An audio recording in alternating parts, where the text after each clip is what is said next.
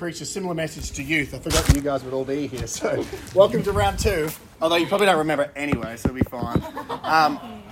Is it a timer? Oh, it's a recorder. Oh, that's good. Yeah. I started early so I can have more time. But the hope for this message is not to tell you something radically new, but to refresh your soul in the biblical truth so that you can love it again and be motivated by it again, and really set you guys up in the young adult community and members of our churches to be disciples who are in community for the year. And one of the things that we talk about, at Sovereign Grace often, and we've had sermon series on it, is that church, our church community is the dearest place on earth. Have you heard that line before? It's from Charles Spurgeon. He talks about, there's no perfect churches, and if there was a perfect church and I was to join it, it would then be an imperfect church. I would ruin it. But still, even with all of its imperfections, the church is the dearest place on earth. Another thing we often say is that Sunday is the best day of the week. We love Sunday. Another thing that's been said by C.J. Mahaney, who started Sovereign Grace, is at the end of, when we were in Louisville living there, the end of every Sunday, he'd kind of lean over the pulpit and say, I wish tomorrow was Sunday again. This kind of idea that community and gathering as God's people for worship is the highlight of his week and the central focus of his week. And that may be true for you, but it might not really be true for you. It depends, for each one of us at different stages, we can interact with those statements as like a statement that Dave says, and of course he says that, it's his job. Of course Sunday's the best day of the week. He gets paid. He only works one day of the week. Exactly. And Brendan, yeah. Or it can just be something that we say but don't truly believe. So it can be helpful to test, do we really believe that Sunday and church community and when we gather as God's people is truly that valuable?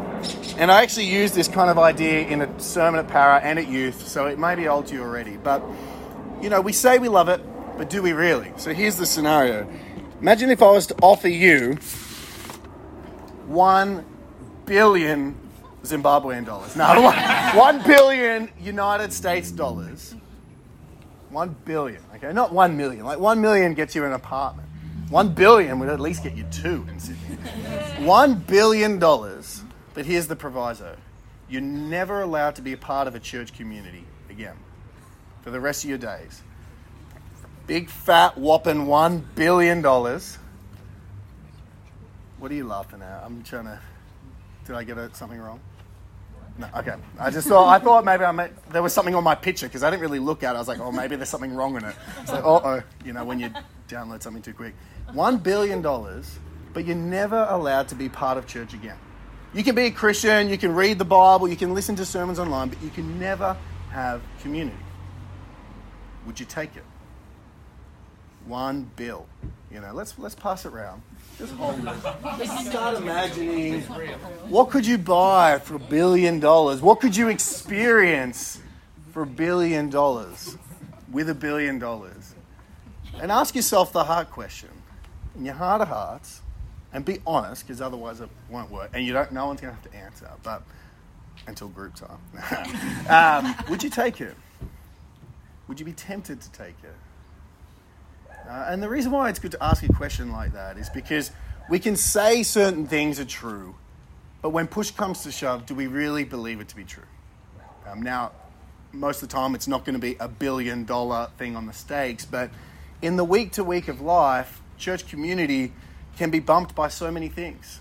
It can be bumped by a work commitment, a friendship opportunity, a date perhaps. It can be bumped by, the family. Your family meets every Sunday morning, so what are you going to do? Or, there's various things that can put us into that situation where we have to decide, what do I value more in this moment? Church community or other community, or church community or financial opportunity, church community or put in your X, Y, and Z. Would you give up church community for other things? Do you give up church community for other things? Today I want us to discuss, what does it mean to be a disciple in community? And the basic one point I want to give us is this. To be a disciple of Jesus Christ in community is to build your life around your local church. And it's not a revolutionary statement, but it is a statement that will revolutionize your life. It'll change the way you view things and orient your decisions and your purchases and relationships and time To be a disciple of Jesus is to be committed to a local church. That's what it means. So 3 points tonight, very quickly. The value of church community. Secondly, the challenge of church community. And thirdly, committing to church community. So, point number one, the value of church community.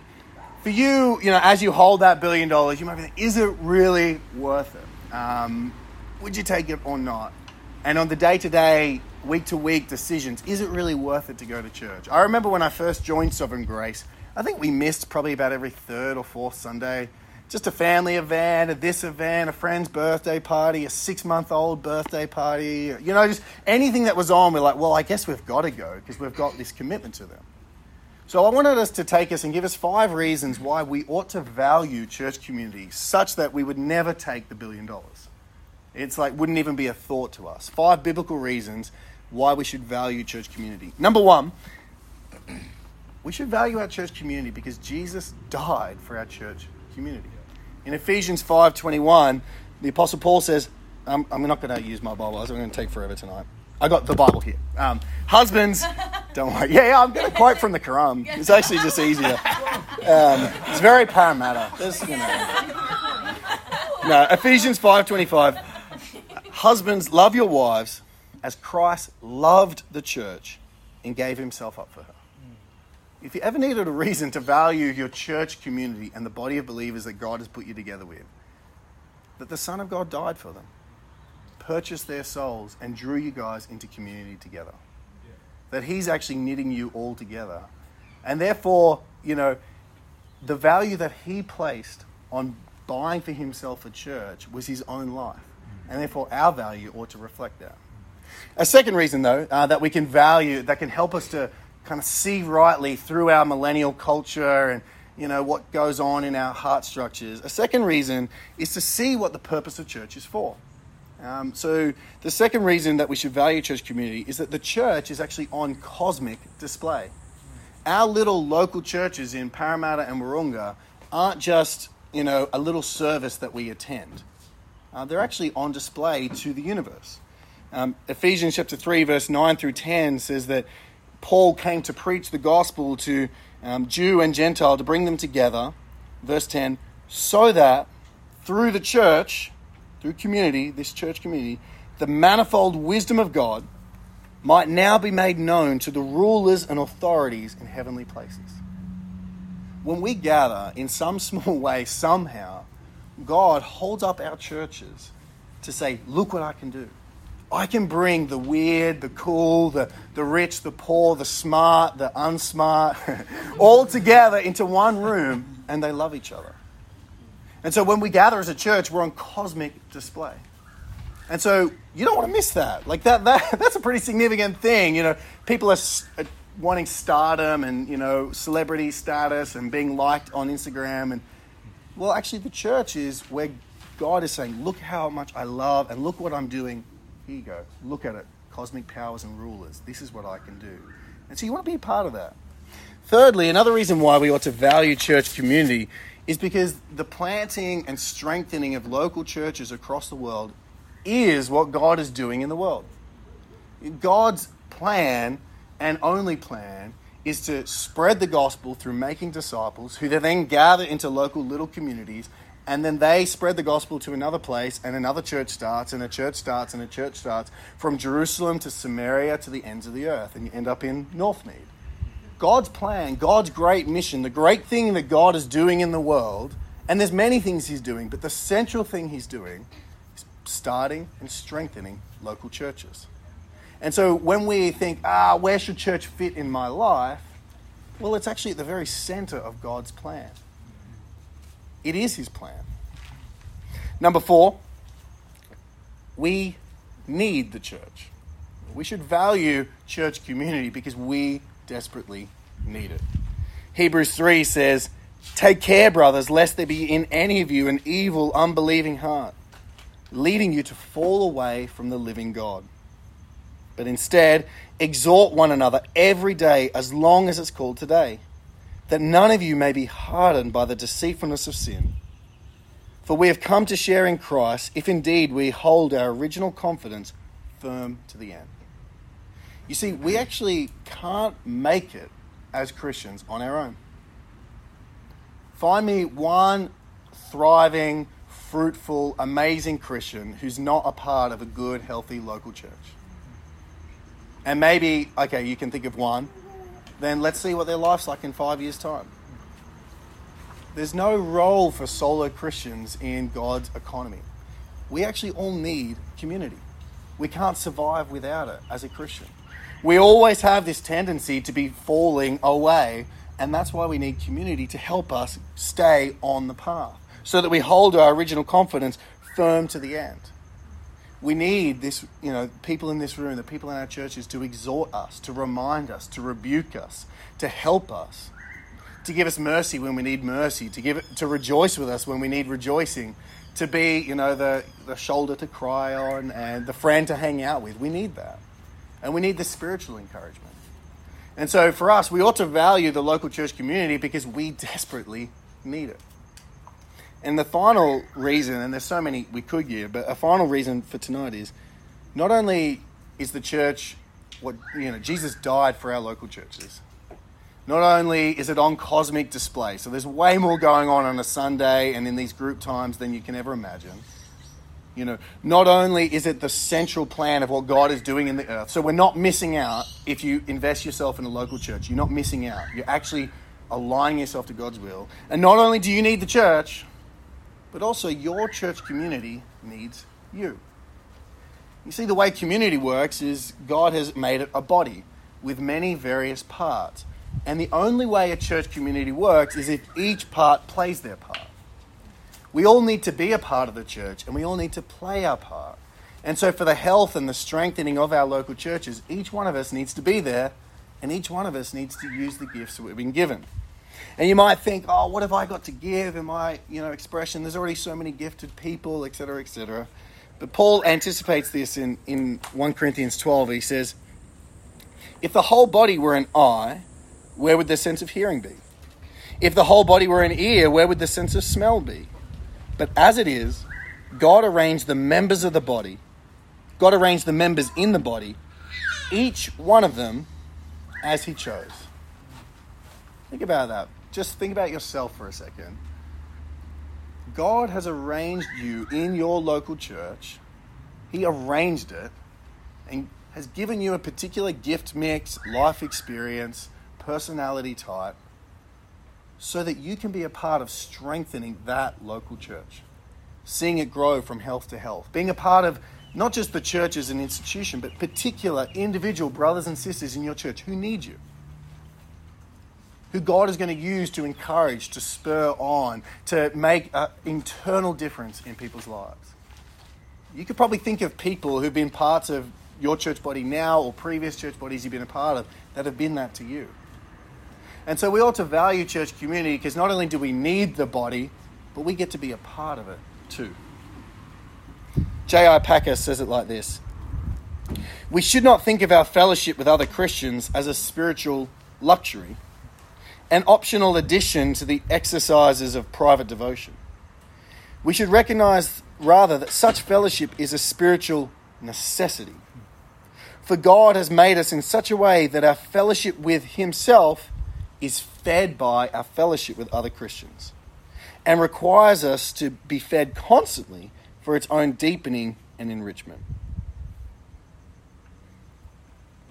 Would we trade in the church for $1 billion? The church that's on display, the church that Jesus died for, the church that's at the center of God's plan, the church that you need and the church that you get to be a part of. Would you trade it in for $1 billion? As tempting as it is, I wouldn't touch it for a second. Because I've come through God's grace to learn just how desperately I need my local church and how much joy there is when you're fully invested in it. However, as you get further and deeper into community, the grandness of it can start to wane off. And actually, the further and deeper you go into real community, the harder community gets. That leads us to point number 2, the challenge of community. So we can see the value of it. It's clear, it's biblical, you can't get away from it. But I wouldn't want to paint it in rosy pictures. Community is challenging. I've got a whole bunch of reasons why community can be challenging. Now, fake community is not challenging. Unified, cliques are not challenging because you all like the same thing. But church community is challenging because you're smashed together with a whole bunch of different people that you would never be friends with if you could choose, right? And so what you end up with is a whole bunch of different challenges. So I'll just name them bit by bit. So everyone, there was too many amens for that point. It was like, whoa! First challenge of community can be connection.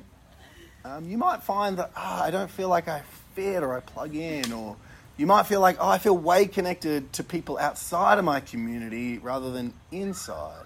And that can make you doubt, like, really, should I be here or not? Another challenge can be change. You might join a community, you'd be loving it, and then people move. Life groups change. People get married or have kids, and suddenly they're not as cool as they used to be. And they're not hanging out all night. And you're like, what's going on? I didn't sign up for this. Communities change. Thirdly, you can become disillusioned. You can have all types of expectations of what a good community should be like, a good friendship should be like, a good, church should be like, and your expectations are continually not met. And you can start to be like, what is this? This is not what I signed up for. This is not what I was hoping. What's going wrong? Another challenge is you can get into disagreements with fellow Christians, and that gets awkward, whether it be over doctrine or how they handle things. And you can get into these times where real community requires you to make reconciliation and pursue them in fellowship and actually work out the disagreement. Yet it's so much easier most of the time just to move on and find a new church or find a new group. But true community challenges us to actually overcome that. And some of us, it's really hard and we don't want it. Another challenge is that in this age group, in this stage, is just opportunities. A job offer in another area, another country even. A new church that started that just seems more exciting than the current church you're in. Like, you're at Wahroonga, and then you're like looking at Parramatta, you're like, this is amazing. You get a free shirt. I mean, at Wahroonga, you got to pay for your shirt. At Parramatta, you get a free one. What? I should just change, It'd be easier, less of a commute, it'd be fine. Opportunities come up, and it can be really hard to turn them down. And it's not wrong to take an opportunity, but it can be a challenge to be committed to your community. Another challenge can be just correction. Someone rebukes you.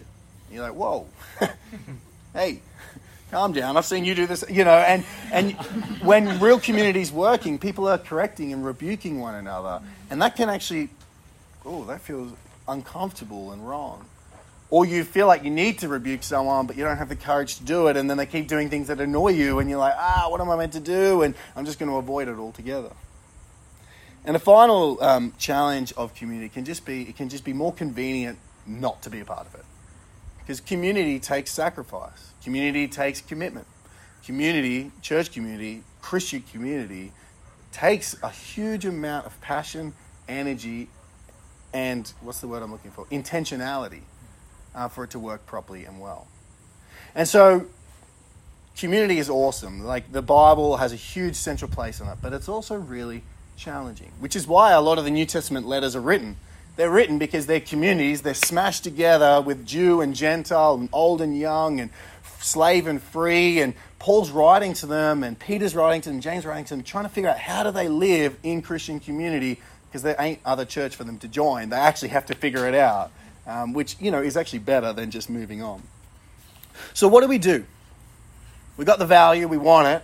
We can see the fruit of it when it actually works well. We got the challenge. Well, that's point number 3. Committing to your church community. To really meet the two, the challenge and the value of church, the way to bring the two together is actually to commit to your local church and the people in it. Not just the institution, but the real people. So you have to do the most unmillennial thing possible. Cut off all your options and say, I'm with these people, no matter what. I'm with them, for better or worse. I'm with them with their ugliness and their beauty. I'm with them, these people, and not these people. And that's a real challenge for us, I think, in our cultural moment, because we have the window of social media to see what's going on in everywhere else. We have opportunities coming at us in our age and stage in life. And it can be hard to actually draw the line and say, these people, I'm doing it. I'm cutting off all other options in a sense, and I'm committing to them as long as God would have me here. It can almost feel wrong. It can almost feel like, am I signing up to a cult? Like, what's going on? But actually, it's what the Bible calls for church community to actually happen. You see, Jesus said, just before he died, he said in John 13:34, "A new commandment I give to you, that you love one another, just as I've loved you. You would also love one another. And by this, all people will know that you are my disciples, if you have love for one another." You see, love is not convenient. Love is not quick.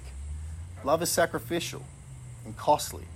Love is long-term and has to look like something. And community requires that level of commitment. It actually requires us looking at each other and saying, I'm with you. I'm going to serve you. I'm going to love you, even if you're really annoying. Or even if I really like you. Like it can't just be based on our personal preference. Author and speaker Chuck Colson said it like this. I have to pick it up because I can't read that far. Entering into community life involves a conversion, as real as my initial one in a sense. From being concerned primarily about my individual good to taking a concern for the common good. I pass from superficial relationships based primarily on my convenience and a desire to have my needs met, to relationships based on self-sacrifice and a commitment to meeting others' needs. That's a good sentence. Well, more than one. Entering into community life involves a conversion. To have real community, we actually have to be totally different. We have to reject our natural impulses and desires to be self-preferential and actually be group preferential and actually be looking to serve rather than be served. It's a real challenge. And that's why, to meet the two, the value and the challenge, we need to be committed to our local churches. So what does that commitment look like? What does it look like to be converted in and actually have commitment as a legitimate thing as part of your life? Well, going back to the point which I said at the very beginning, to be disciples of Jesus Christ in community is to build your life around your local church. It's pretty simple. It's something we say all the time, but it's actually a life-changing truth. To build your life around your local church is to commit to the Sunday gathering. Because at the Sunday gathering is not just music and coffee machines, but it's people that Christ died for, that you get to be a part of serving and using your gifts for, and checking in with them and sitting next to them and modeling to them when you worship and when you sing, when you read the Bible. People are looking and watching. So your presence on the Sunday morning is not just you attending, it's you building and being a part of it. Committing to your local community means giving to your local community. It means serving in your local community. It means being a part of group life and being involved in the family side of things. It means submitting to your leaders and actually going with them rather than butting up against them. And it means being a builder, not a consumer. So, kind of first thing about what it looks like to be committed into church community is to build your life around it. It's not like a peripheral part of your life, like, oh yeah, I do a bit of church on Sundays, but really, the real thing going on in my life is this. Now, based on the doctrine of church and what it is, we build our life and put it in the center, and everything else flows out from it. And we can be content and know that we're not wasting our lives if we do that. It's not like just, the pastor trying to make his institution work. I'm not saying it for that. I'm saying it because I think that's what the Bible teaches, and it's for our health. Secondly, to be committed in a community is to see yourself as an owner, not a consumer, which is sort of like the last part of the last point I said. It's to see yourself not as it's not Brendan's young adult community or Brendan's church or Dave's church or Patrick's church or whatever life group you're in. It's not their life group. It's your life group that you're an integral part of the body in. Rather than being a consumer where you're like, I'll just turn up and receive what they have to give me. You're thinking ahead. You're thinking, how can I make this happen? How can I make it better? How can I serve this person? How can I anticipate a need? How can I use the gifts that God's given me to bless other people? When you turn up at church on Sunday, you're not thinking, I wonder what they're going to give me. You think, how can I be a part of receiving, because that's humble, and giving, because that's also humble? We want to be owners of our community. And one of the questions I'm going to get you to ask, just because I was just praying about the message as I saw everyone around here, and I just thought, here's the question really to ask is, I think you guys got good community and our churches are really good at it. The question I want to ask though is, what type of community are you building? Because it's easy to eat pizza and hang out, play a bit of Finska, and miss the incredible opportunity we have as Christians. Waiting for someone else to bring up the spiritual conversation. Waiting for someone else to lay hands and pray. Waiting for someone else to have a prophetic impression. Waiting for someone else to bring up the God conversation, to initiate a discipleship relationship, to get along someone who's struggling, to encourage someone who's doing something really well. It's easy to wait and let everyone else do it and eat the pizza and play the Finska. And it's fun, and that's part of normal life, and we ought to do that. But if we're owners and committed to our communities, then we can be a part of actually making it better. So the question really, I think, for our young adults is, what type of community are you building? And what are you doing to make it better? We all need to be a part, but we all need to play our parts as well. And finally, last thing, I think the last thing it means to be committed to your local church community is actually to invite others to join it. Whether they're others outside of the friendship group of this group, inviting people to join it so that we always have outward-facing circles. We don't create a young adults clique where unless you're a young adult you can't join, or your life group you can't. I'm not friends with you, you're not in a life group. You're not part of it. Or even just if it gets big enough, you'll always end up breaking down into cliques of people of mutual interest. Being committed to real community means always having openness and room for other people to join, other people to become your new best friend, other people to serve. But more than that, inviting unbelievers in so that they don't miss out on the incredible thing that church community is. That to go and make disciples, who make disciples, who make disciples, so that more and more people in our areas will come to know and love Jesus, and that the community grows. The point of good Christian community isn't to get them in, keep it tight, lock it up, make it good, figure it out. It's actually always expanding and growing and spreading. So, what does it look like for us this year in our local churches? We ought to value the local church community like God values it. He sent his son to purchase it. We need to overcome the challenges of church community. When you smash all these sinners together, well, sin's going to happen, right? So don't be shocked when someone does something wrong in this community and you're like, I can't believe they did that. Well, no, of course they're going to do it. You would do it too. You're a sinner. It's going to happen. There's going to be challenges. There's going to be people that don't like you, and there's going to be people that you don't like. And the beauty of church community is you've got to figure it out and find a way to love and serve each other. And you do that by being committed, by saying, I'm with you no matter what. Unless the Lord moves me on, I'm going to give it like this is where I'm at for the rest of my life. And in that process, you get to be part of building something which is beautiful. Because as you love one another, you display God's love to the world. So I'm going to pray, and then we're going to split it down into some groups. And really, I think I had a bunch of questions, but I think just the one question will be helpful, is what type of community are you trying to build? Are you trying to bring yourself? Like, how do you want to see this group be a group that actually operates in full, true, loving Christian fellowship and community? Let's pray. God, I thank you so much that we get to hang out tonight, that your word teaches us and corrects us, reorients us from our selfishness to selflessness, from our individuality to corporate gathering, from being, focused in to be focused out. God, I ask that you would do a miraculous thing, that you would build community amongst different people in a way that there's genuine love, genuine spiritual fellowship. Would you protect these communities and their unity from the evil one? Lord, who would love to sow bitterness and envy and jealousy and fighting and disdain, silent gossip and a look of, frustration. But instead, may there be love and gentleness and long-suffering and peace. Lord, we thank you that we get to do this, that you give us this privilege of being in community. We love you, Lord, and pray this in Jesus' name. Amen. Amen.